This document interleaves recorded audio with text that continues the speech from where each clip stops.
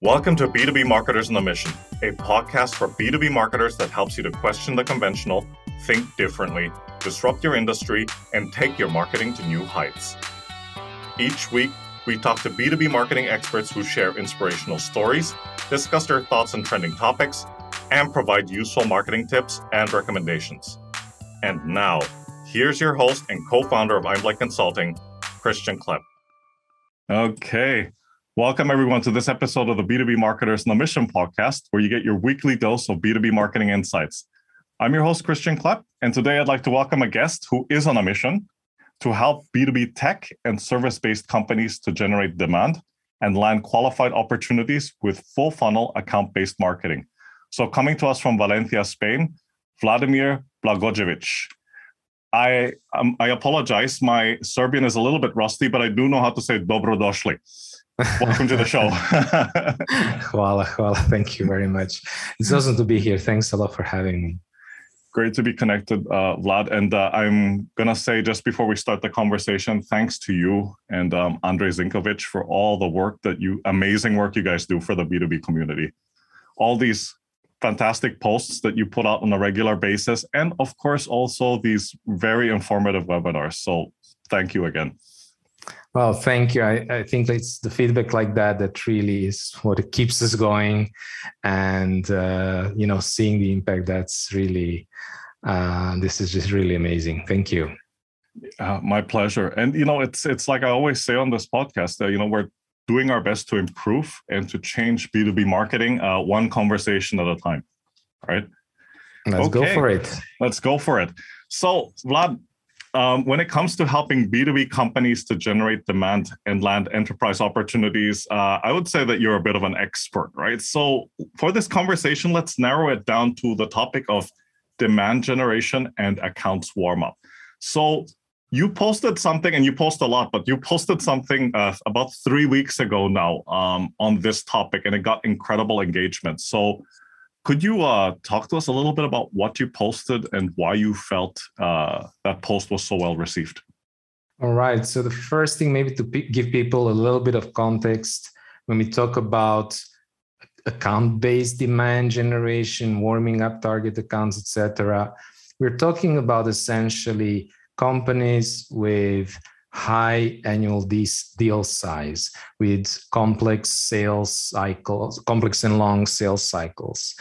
Companies that usually require, and in every business it's like that in B2B especially, but especially if you are in that kind of situation, you want to go after a specific set of accounts, right?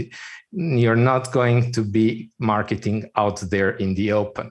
And so when we are talking about account-based demand generation, when we're talking about warming up accounts, just want to be very precise about, we are warming up very specific accounts. Maybe this is a list of 50, 100, maybe even just 20 accounts, right? So how do we get our message in front of the right people? And the second part of it is the warm-up that you mentioned. So why is that important? What does it mean? Well, essentially, if you're reaching out to somebody, if you're trying to market to somebody, sell to somebody, and they get your message or they see your ad, what is the number one thing that people look at before they decide whether it's relevant for them, whether they should ignore it or not? Essentially, it's whether they know you. You get a message in your inbox. This is the first thing. Do I know this person or not? So getting that know, and trust factor across to your target accounts is really why we do these warm-up campaigns. And you mentioned the post, and I was essentially posting, I came up with this idea of a kind of a demand generation and thought leadership pyramid, right?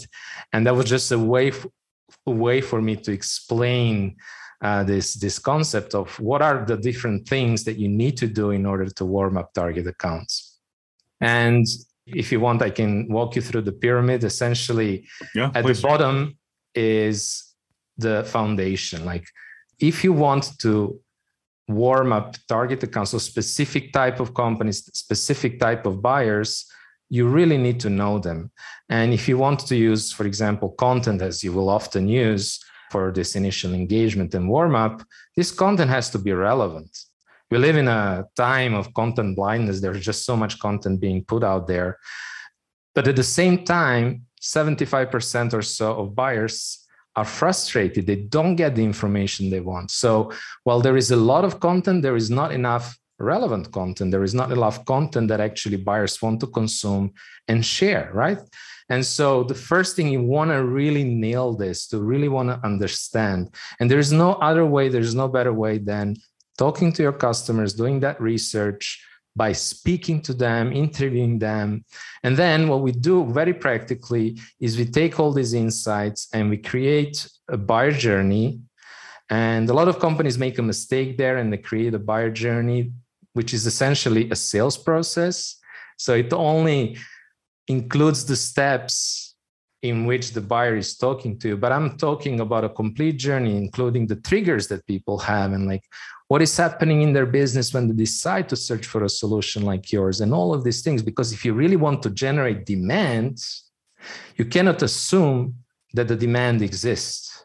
So you have to be talking about things that happen beforehand, right? So that's why this buyer journey is so important.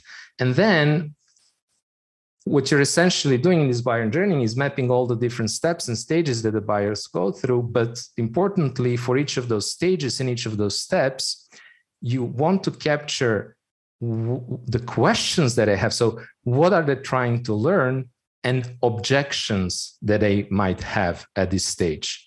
And you just take all of those questions and objections and you put them in one document.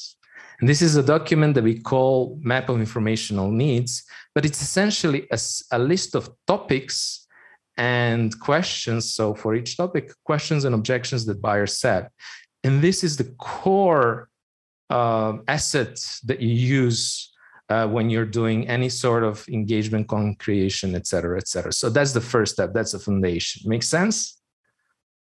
Yes, makes sense. Sorry. So the second point, the second part, so we got our foundation right, but so in the next step, we want to start engaging those buyers, right? And so how do you do that?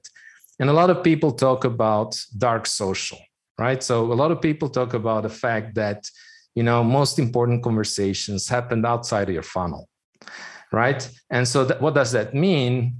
It means that you cannot just put all your effort in herding the people into your funnel and then neatly, step by step, quote unquote, nurturing them into. That's not how it works in B2B. That's not how people buy products, right? So instead of doing that, and should be a relief actually, because that is actually quite a complicated way of doing marketing. So what you should be doing instead is you should be putting out this, let's say, thought leadership and engaging content and sharing it on the places where the buyers are, and also making content shareable, share-worthy, if you like, so that the buyers share it on places that you cannot get to, if that makes sense, right? So concretely what I'm talking about, you know, being on social communities, obviously on the channels where your buyers are, and not going after people in an annoying salesy outreach way, but actually sharing that content where they are, and so that they find it, they consume it, they share it. And when people talk about nurturing, often they think about these long email sequences or whatever, but when I'm talking about nurturing, this is what I mean. It is being present. Like, for example, to make it very concrete, what we do daily is we post on LinkedIn. Andre also posts on Twitter. We have our own community, the Trenches, where we also engage and post every day. And we have our weekly newsletter, and we also share content. We have our maybe a blog or whatever where we share content. So this is what I mean. You're there where your buyers are, and you're sharing content that they want to read and share. Now, that's okay, that's part of the story, right? But Yes. if you wanna really reach your buyers, there is like a kind of a shortcut and something that people from the music industry understand really well, or people from the movie business really understand very well, right? But somehow in marketing, in B2B marketing, I think it got lost. And that is that the easiest way for you to build authority, build thought leadership, and audience is to tap into an existing authority and audience. It's like an opening act, you go, or a warm-up act. You go to a rock concert and there is like, the big band that you came to see, but then there is the opening act. There is maybe an unknown band, but they get an implicit endorsement from the bigger band and access to their audience. And so what the next step or the next layer in the pyramid is all about engaging and co-creating content with the audience that your buyers already trust. These are obviously industry influencers. These may be partner brands. These may be their colleagues. So we are talking about buyers. Who do they trust? Well, they trust their colleagues. They trust their peers. What does that mean? Well, it means, for example, that you should be engaging the whole buying committee, their colleagues, and that if you're creating content, you can also involve buyers and their peers from the industry in content creation. We do that all the time. I don't think we published an article in more than a year without it somehow also being a co-creation play with, the industry influencers and with the buyers themselves. And then there is another group that people sometimes forget, and these are the ambassadors or engagers, whatever you like to call them, but these are essentially people who are not necessarily they're never going to become a customer. They're not really your target accounts. They're not your target buyers, but they're out there trying to do the same thing, trying to build their own brand, and they love your content and they engage with your content and they help you spread your message. And they are, by the way, connected to your buyers. And finally, it's niche media, it's communities, community owners, it's podcasts like you and I here having this conversation. That's like you're connected to some B2B marketers that I'm not connected to, and vice versa. And we are, in a way, kind of exchanging the audience right now, right? So this is like what people know in the movie and the music business. Like, it's all about who you know and who you build a relationship with, and that's the easiest way to grow. And it's the same in B2B marketing. And that's essentially the pyramid. Yeah.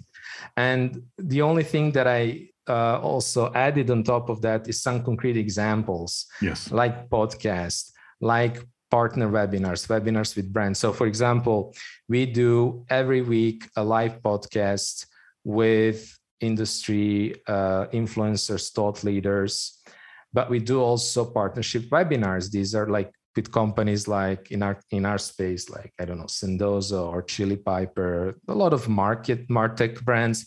Those are brands who already won that trust, already did that hard work. And in that way, you get access to the audience. And then to really get the leverage out of it, like to really like get 1 + 1 is 3, as you're building those relationships with those people from the industry, what we do is also twice a year, we run a B2B marketing summit. We call it the Full Funnel B2B Marketing Summit, where we essentially invite people that we had on our podcast and that we build relationship with. And this drives an enormous engagement, thousands and thousands of subscribers and attendees. And again, it's the same play, is the opening act play, and it works really well. Yeah, that was a heck of a start. But thank you so much for sharing all of that. I mean, you brought some really amazing points, but I wanted to go back to something you mentioned at the beginning of the conversation about dark social, because this seems to be one of these, I don't really like to use this term, but trending buzzwords, in the marketing space. So talk to us a little bit more about that and why you feel that you mentioned it a bit, but like why you feel it's so important and that marketers should not be neglecting that aspect of it. Let me answer that with a simple story. Okay. Mm-hmm. So usually marketing is done in the following way. So you run a webinar People come to your webinar, they follow the webinar, and then after that, the SDR follows up with everybody who attended the webinar and tries to qualify them and then send them to the account executive.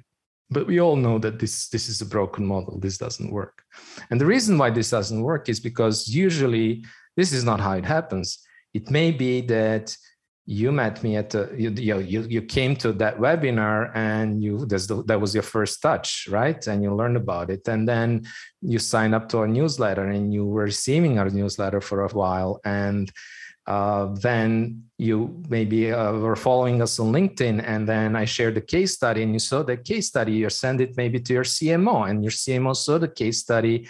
And I was actually maybe peeking into the analytics and saw that, she might have read the case study, and then maybe I reached out to her, but then she decided to ignore it because it wasn't the right time. And then something else happened and she started maybe following me on LinkedIn, but then she didn't react or she didn't engage, and then maybe she saw the post about our full funnel marketing summit and sent her marketer there who went there, discovered our framework, came back, etc., etc. So it's like the buying process takes, and by the way, these are the touches that they have with me and our brand. And in the meantime, they had all these other conversations in communities where they were maybe asking, do you know somebody who can help us with ABM? Or, maybe they were looking for tools and they were, attending other webinars or conferences, etc. And they were having discussions between them with their colleagues. Maybe they have an alumni group from their MBA or whatever, right? And they were asking people who they trust for recommendations, etc., etc., etc. So dark social is really all about all these places that you don't have attribution about, that you don't know about, where your buyers are actually getting that information, recommendations from, and neat little funnel with 3 or 5 steps. Yeah, no, that's absolutely right. That's absolutely right. I mean, and especially the part about and that's what dark social is about, right? It's not really measurable. A lot of it is qualitative, in fact, right? Absolutely. Yeah. And even metrics, like I've been speaking to a VP of marketing, and we were talking about metrics, right? And he said, we take our metrics and attribution with a grain of salt. Why? Because, we did a study, he called it reverse engineering. Instead of looking at the attribution, they would simply go out and ask their prospects and customers, where was the first time you heard about us, etc. And it turns out that 30% of their quote unquote SEO leads were actually word of mouth. People hear about you, they Google your name because they heard about you, and they find you. And so if you're making decisions based on that attribution, and you say, oh, we should double down on SEO or whatever, or LinkedIn ad or whatever, right? You may be making the wrong decisions. Yeah, absolutely. Absolutely. Vlad, I think you're going to have no problem answering this next question because you've probably seen it all. But when it comes to demand generation and warming up accounts, talk to us about some of the most common mistakes and misconceptions that you've seen and what marketers should be doing to address those. Well, I think the biggest mistake that it's not done. A lot of B2B companies, just run these cold ads or cold outreach, and it's not done. So that's probably the biggest mistake. The other one is essentially sending leads to sales prematurely. Like that's the story that I gave about sending a webinar attendee to your SDR, to your account executive. Another one would be that people or brands are creating content that doesn't stand out. We spoke about content blindness, and a lot of companies are making content based on fictive personas, the try hard Tammy or something like that, and not based on actual people who are, they're let's say their employees are working at their customer and talking to them and asking them about their questions and, needs. And often also content is kind of superficial. Maybe it's not like in-depth, maybe it's not actionable. Often also content is not really meant for the specific type of like buyer, etc. So there's kind of lack of segmentation, or what I call the customer message or the buyer message fit. And one specific tactic that is very often overused, especially in account-based marketing, is display ads. Like a lot of companies believe that warm-up equals running display ads. And that's, potentially something that could be a part of the mix, but it's definitely not going to make such a big difference. Yeah, no, that's absolutely right. And, just going back to your point about content, one other thing I see B2B companies doing a lot of is focusing too much on their own product features, or just talking more about their services, as opposed to like, okay, how can they actually solve a genuine problem that exists, right? For their customers. Absolutely. Right. Yeah, you have a lot of content that is masking as educational content, but it's merely more than a product pitch. It's not to say that you cannot have a very native way in which you're like mentioning your product. There's nothing wrong with, like you say, going in that, addressing a specific problem, and then using a case study, of a customer who experienced like that problem, and then like mentioning, by the way, you're in a very native way mentioning your product. But like you say, a lot of companies just because they're looking for quick wins. They want, okay, I'm investing in this, we are a business, so we want an ROI, so I want this content to sell. But that's not how content sell. And that's the whole story we had just a minute ago about the complexity of the buyer process. And it also goes back to something you said earlier. I mean, like, why, for example, companies don't warm up their accounts, and they just keep trying to reach out to as many people as they can, because they're playing this numbers game, right? Absolutely. Like, and this crazy theory of probability. Now, if I reach out to 5,000 people, then maybe I'll get a meeting with 200 of them, and that's already a win. But is it really? No, I think that's exactly one of the big problems that we see is what we call the scalability obsession. Yes. And when people think about scalability, they think about effort. But what you should really be thinking about is the ROI. How does the ROI scale? And the problem with demand generation, the problem with warm-up is that you don't see immediate return. It's not linear. Like with ads, with lead gen, cold outreach, it's quite linear until it tapers off, right? Until you create an audience fatigue and it tapers off. And because you need to do game of numbers, you can't really personalize. You're not relevant. You're not going after your target accounts because you have to go after the 5,000 that you mentioned, not after the whatever 50 or 100 who are really a good fit and are potentially in the market right now. So you end up creating over long term really bad ROI, where with demand generation, you actually have a kind of a compound effect, like with investment. Like you're investing capital and you're not seeing immediately big returns, but over time it compounds, because every time you do an action, a warm-up action, demand generation, thought leadership action, you're growing these basic assets like your capital, and your capital is your brand, is your trust that you have with your audience, your knowledge of the audience, your industry recognition. And as these capital assets grow, so does the ROI of any marketing action that you're going to do in future, right? So that's how it compounds. And I was doing some tests and literally was seeing that effect on an inbound pipeline, for example, as one of the elements. It really works like that. No, absolutely. Absolutely. You probably have a lot of case studies, but talk to us about one particular challenge that you and the team have managed to solve in the past 12 months or so. Yeah, I mean, we had a case where, so we were doing account-based marketing campaign. We were setting up account-based marketing campaign for a client, and they were in, of all spaces, in software development space, which is like commodity, really hard to stand out, really hard to get any sort of replies. And so, which is always the case, like what you need to do in that case, you really need to narrow down. And we found like a very, very specific niche that our client was really had advantage in. And we built a list of, you won't believe it, but it was a list of 11 accounts, right? And we were just about to start with the ABM campaign. 11 accounts? Wow. 11 accounts. And by the way, by the end, they generated opportunities in 9 of those accounts, closed 3.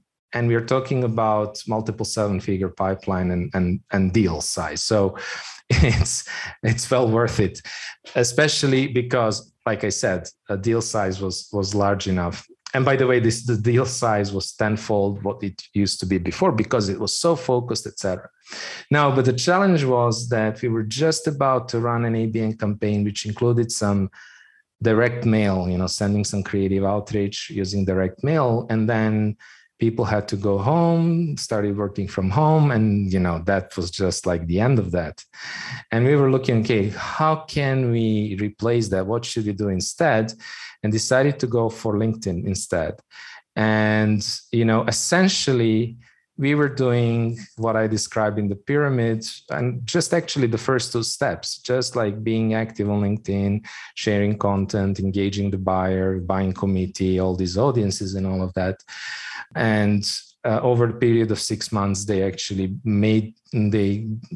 like I said, landed opportunities with 9 of these 11 target accounts and closed 3 of them. So I love this case study because it shows several aspects. It shows how narrow you can target and still be very successful. And it shows the power of account-based demand generation. Wow. 11. So there were 11 companies on the list, of which they were able to get 9 opportunities, and out of the 9, they closed 3 deals. Wow, that's incredible. I mean, it's the one thing that we should understand, like these big companies, so they actually had a target list of about 200 buyers, right? Yeah. So obviously, when you're dealing with larger companies, and that's also why you don't need a big list, because you can't really build relationship with more, right? If you're a small team like they were, right? So that's another reason why you want to go as narrow as possible. Yeah, absolutely. Absolutely. Hey, it's Christian Klepp here. We'll get back to the episode in a second. But first, is your brand struggling to cut through the noise? Are you trying to find more effective ways to reach your target audience and boost sales? Are you trying to pivot your business? If so, book a call with Einblick Consulting. Our experienced consultants will work with you to help your B2B business to succeed and scale. Go to www.einblick.co for more information. Vlad, for the next question would almost seem like something that's very standard for marketers, but it's interesting to see how sometimes people don't get that right. Talk to us about the importance of conducting the relevant research and having a solid understanding of your ICP, as well as the platforms and channels they use as part of your approach. All right. So that's indeed a step. I mean, people talk about it a lot, but rarely they do it, and rarely they do it properly. And, if you ask me, like, what is one of the biggest mistakes is actually skipping that step. People want to jump into tactics, right? And now, why is that important? Well, it is very important because you can't really you can't have results like I just mentioned if you don't really nail that ideal customer up to a level. And the way that we do this is next to the standard stuff that you would have in any ICP, we'll actually develop specific what we call qualification and disqualification criteria. Let me give an example. In the same case that I just spoke about, they realized, because they were after companies in the ad tech space, they realized that one of the reasons why their customers bought for them, the reasons why they really liked them, chose them, was their expertise in something that is called mobile SDK. Don't ask me what it is, and it was something that was very important. And because it was so important, that's why we were able to narrow this list in such a way. And that's one of the reasons why we were able to also generate, such a big percent of accounts, to generate opportunities with such a big percent of the accounts. So nailing this down to that level, and we usually come up with something like 20 or 30 criteria to really, really understand that. Then the second part is that, the way the companies are building value proposition, I'm sure you know this very well, and a lot of our listeners, it is usually a process either that's maybe outsourced to some sort of a branding agency or copywriter, or maybe it's something that people come up by consensus, et cetera, et cetera. But the best way to do this is to obviously talk to the customers and ask them, like, why did you choose us? And what was the value? What did you find most valuable about working with us? Because again, in the situation where you're going after a specific, let's say, vertical, a specific segment, et cetera, you really want to understand why this segment is buying from you. And so that value proposition is going to be much better. And a lot of people think, but we know our customers. We are in the industry for 15 years, but they forget that they have bias, right? And you always have a solution bias, because after all, it's your job to solve the problems of your customers, right? And so when you start talking, a lot of times when you start talking about problems, you actually start talking about solutions, because it's your job to interpret them, but you want the uninterpreted version. You want the verbatim version, if you like, right? And then you mentioned also like research about customers and research of channels and, platforms. Essentially, why is that important? Well, we spoke about dark social. We spoke about understanding where your customers are. You need to be where your customers are. You cannot expect to have everybody in your funnel. And so that's why you need to figure it out. Where are they? You can ask them. Obviously, that's part of the customer research and interviews. And you can, do some desk research, obviously. But part of the channels that people don't often skip is actually channels are people too. And what I mean by that is that thought leaders, we were talking about co-creation, and so thought leaders, communities, community owners, podcast owners, etc., podcast hosts, etc. These are also quote unquote channels. And next to like knowing where your buyers are, so you're there, you're also doing that because these channels and these interviews also give you insight into the real questions that your buyers have. So going back to our demand generation in creating content that doesn't get ignored, it is through that research and coming up with the exact questions that your buyers have that you will be able to drive, content that is shared and that is actually driving demand. So these are some of the reasons, and I'm sure there are others, but these are some of the main reasons that I think people definitely shouldn't be skipping research. Absolutely. And you brought up such a great point, and I just wanted to go back to it because, we've heard this so many times that, about solution bias and about just a one-sided version of the story. Let's put it that way, right? Like people saying, okay, we don't need to do the customer research because we already know who our customers are. Whereas I would argue that, and I'm not just talking about what's happened in the past 2 years, but the ecosystem continues to change quite a lot. The behavior changes. The way that people make buying decisions change. The way that they are looking for information has clearly changed a lot, right? Absolutely. So the way that they were building those relationships and prospecting customers maybe 15 or 20 years ago, I mean, certainly that cannot be still applicable right now. At least not for the most part. Right. No, even 2 or 3 years ago, the world was so different. So absolutely, you have essentially you should be looking at and reviewing your positioning, your value proposition on a quarterly basis. At least twice a year, right? Yeah. Because of the accelerated speed of change, and we all know that back in 2011, 150 MarTech startups. Nowadays, I don't even know. Was it like 8,500, like more than 5,000% growth? Yeah, at least. We can't even get it, like at least with our linear minds.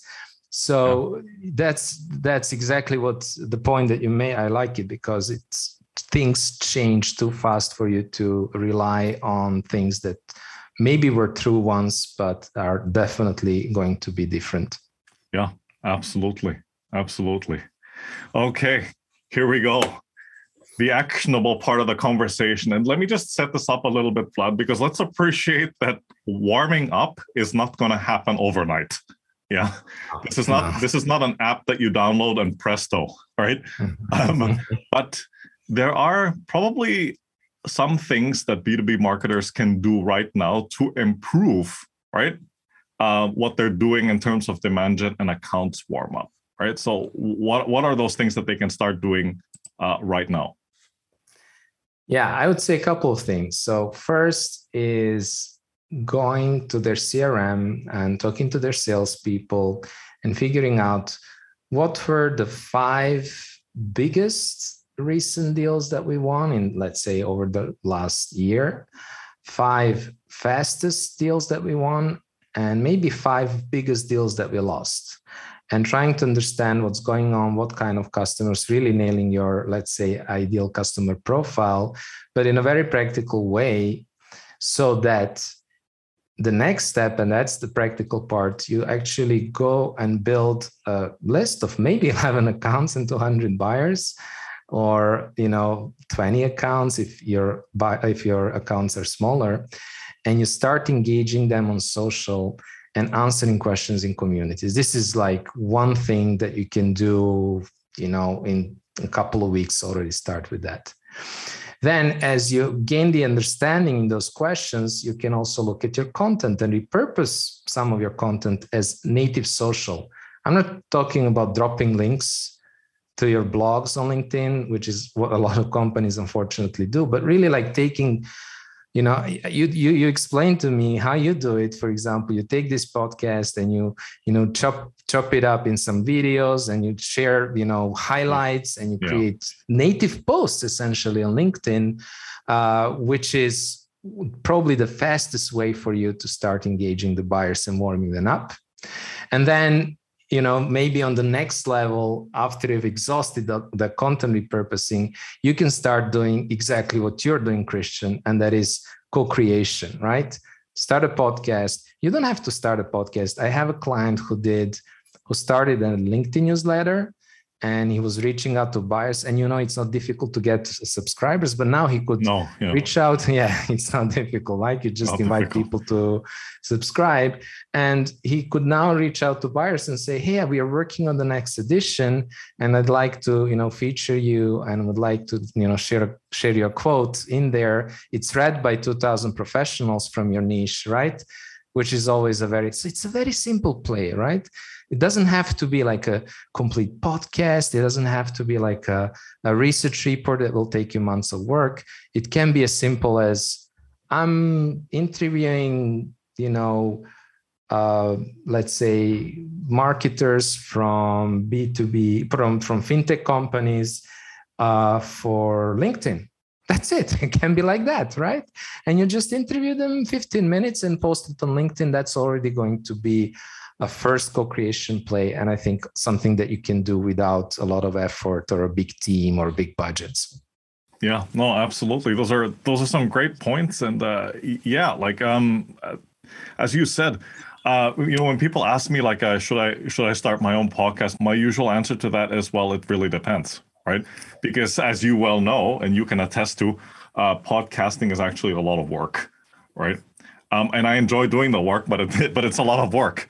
But the other side of that is they can be guests on podcasts, and that's another way of building that awareness, that expertise, and that authority. And back to something you've mentioned a couple of times in this conversation: the content co-creation, right? But one thing that people should realize about podcasts is like there is no better way to build a relationship than having a podcast. Yeah. I had back in October, I wanted to just connect and build relationship with top B2B tech brands in Belgium, which is one of our home markets, let's say, and just reached out to VP of marketing in the largest B2B tech companies. And I reached out to 11 and had to stop. I had a list of 20, but I reached out to 11, had to stop because I already had 8 interviews, didn't have more time, right? Wow, yeah. And so it's just incredible. It's like a secret weapon. Nobody knows about it. And so you can build relationship with whomever you want. It's just amazing. So yes, it can be a lot of work. On the other hand, you don't have to make it too complicated. We are here chatting on Zoom. We are, to be honest, we are posting our podcast, not edited, because we are running them live. So it doesn't have to be too difficult either. But it is an amazing weapon. Well, let's use another metaphor these days is maybe not the right one. But it's a channel, right? Approach, right? Like let's replace it with a friendlier word. For me, it's more like a magic wand, to be honest. Magic wand is a good one. Magic wand, so like Harry Potter style, I think for the next question, it's really about like, at the end of the day, it does come down to some type of metric or attribution, right? When you're talking about these demand gen and warm-up initiatives. So what specific metrics should B2B marketers be paying attention to? At the end, it is about marketing sourced revenue, right? That's why we're doing all of that.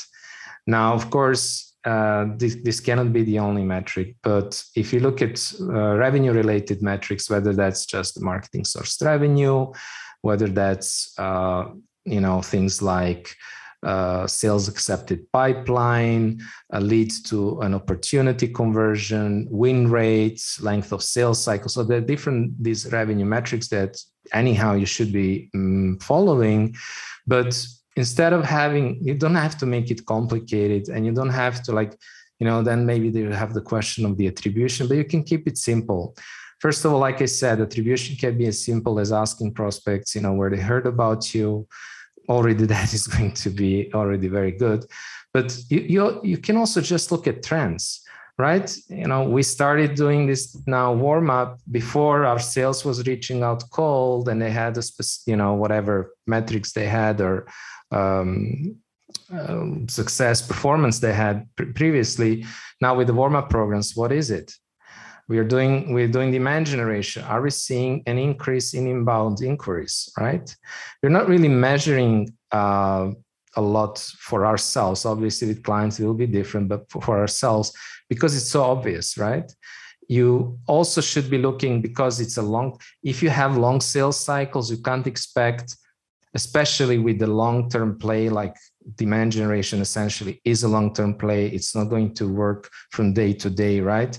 It's going to take some time. So you should also be looking at leading metrics, especially like target account engagement, right? So how many of your target accounts or accounts who fit your, let's say, qualification criteria are being engaged, having conversations, engaging with whatever your posts or, visiting your website suddenly that didn't before, right? So maybe the account was in the list for 6 months, and suddenly, because you started doing a specific play, you're seeing these things happening. And that can be as well a very simple metric, right? Other things, obviously, you can measure is like audience growth, but then, let's say target buyers, but also like things like qualitative feedback. Are you getting spontaneous messages or comments about the content that you're sharing, again, from the relevant individuals? Are you also maybe industry recognition? Like, is it easier if you're running a podcast like you, Christy? Is it like suddenly easier for you to book calls? Is it easier to get people to attend your events if you're running events or whatever it is? So doesn't have to be too complicated.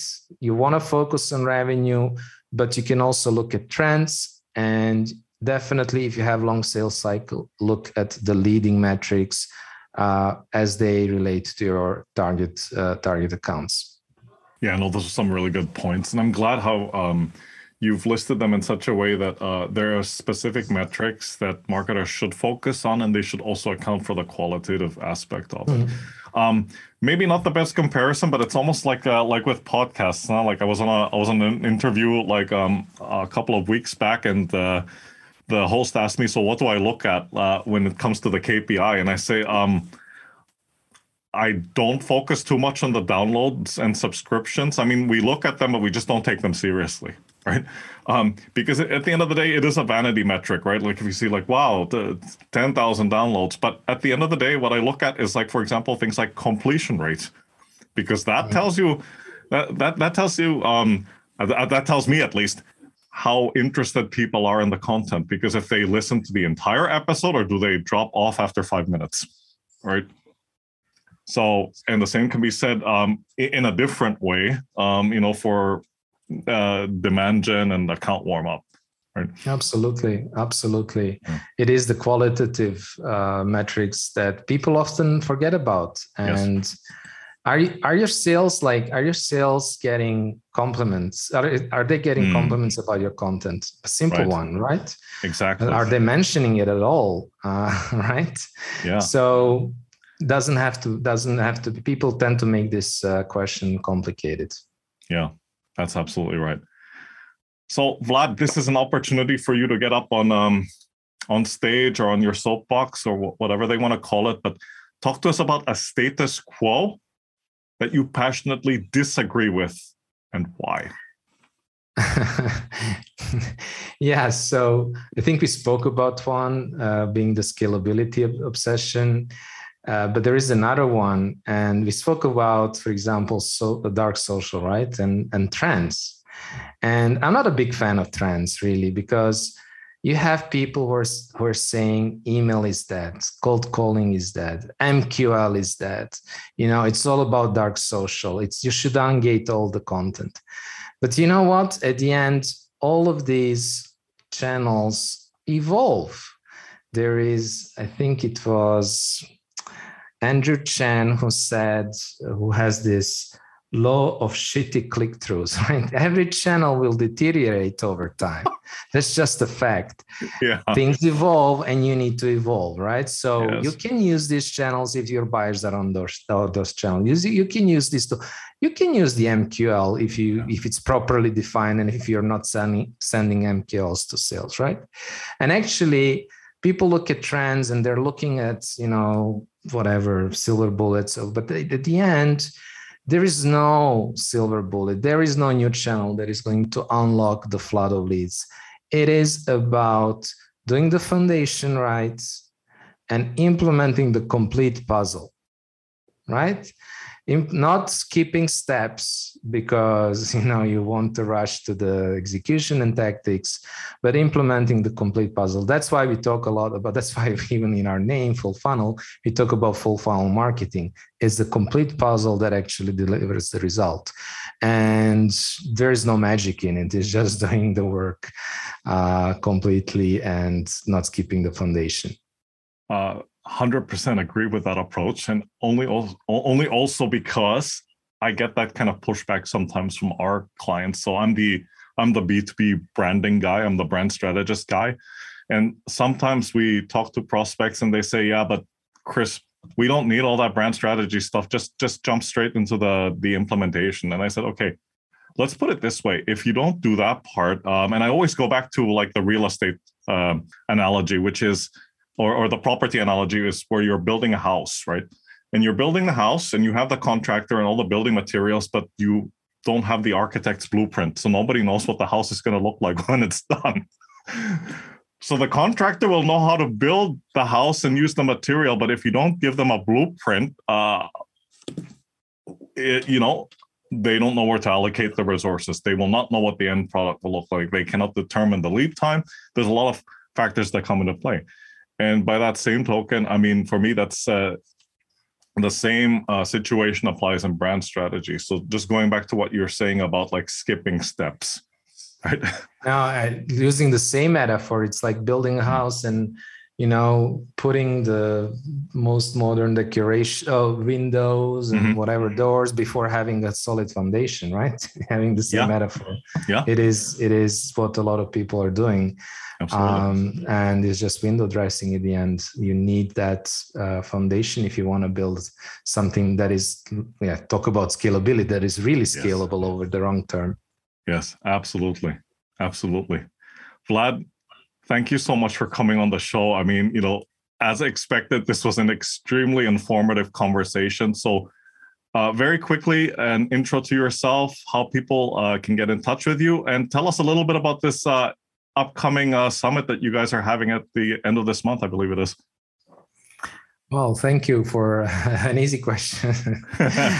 So I'm working with Andrej Zinkevic on Full Funnel. FullFunnel.io is where people can find us. And obviously LinkedIn, where we hang out every day. Yeah. I'm sure you will drop the link to our profile, my profile in the podcast description. About me, I'm actually started my career as a software developer before I moved to the dark side. I never considered myself at all. I always consider myself very just intellectual, never a commercial person. Before I realized that actually sales is all about helping people and understanding and, advising them at the end. And so that's when I fell in love with sales and, caught the commercial bug, and have been doing that for the last, actually selling and marketing B2B tech and services since 2006. I've been enjoying that, especially since I joined my forces with Andrej, Full Funnel. And, I mentioned at the beginning was describing this pyramid is what we do essentially for ourselves. Just two guys doing this, obviously part-time, because we also have to run the business, serve our clients. So one of the things that we do every year, and like you said, the time is now, we run this Full Funnel B2B Marketing Summit. This year, we decided to keep it a bit simpler. Last year, we had 40 speakers, full week. And I realized that a lot of people had a kind of a paradox of choice, right? And now we decided to make it so that it's easy choice. You can just come and watch all the sessions. We have 3 days, 15 sessions, 16 B2B marketing leaders. We have Pep Laja, we have Chris Walker, we have people from the industry. We have the senior ABM director of Gong, Corina, she's coming to speak. I had her yesterday on the podcast. She's just amazing. So we have a lot of good speakers, and I'm sure you'll drop the link as well in the description. Check them out. It's free to attend it's live, so you can come and ask questions, engage with people. We had Pep Laja, for example, break down messaging and websites live on the call, on the session. So if you want some of that, come over, and we're going to have a blast, I'm sure. Fantastic. Vlad, once again, thank you so much for your time. Take care, stay safe, and talk to you soon. Thanks for having me. It was a lot of fun. Thanks. Bye for now. Thank you for joining us on this episode of the B2B Marketers on a Mission podcast. To learn more about what we do here at Einblick, please visit our website at www.einblick.co. and be sure to subscribe to the show on iTunes or your favorite podcast player.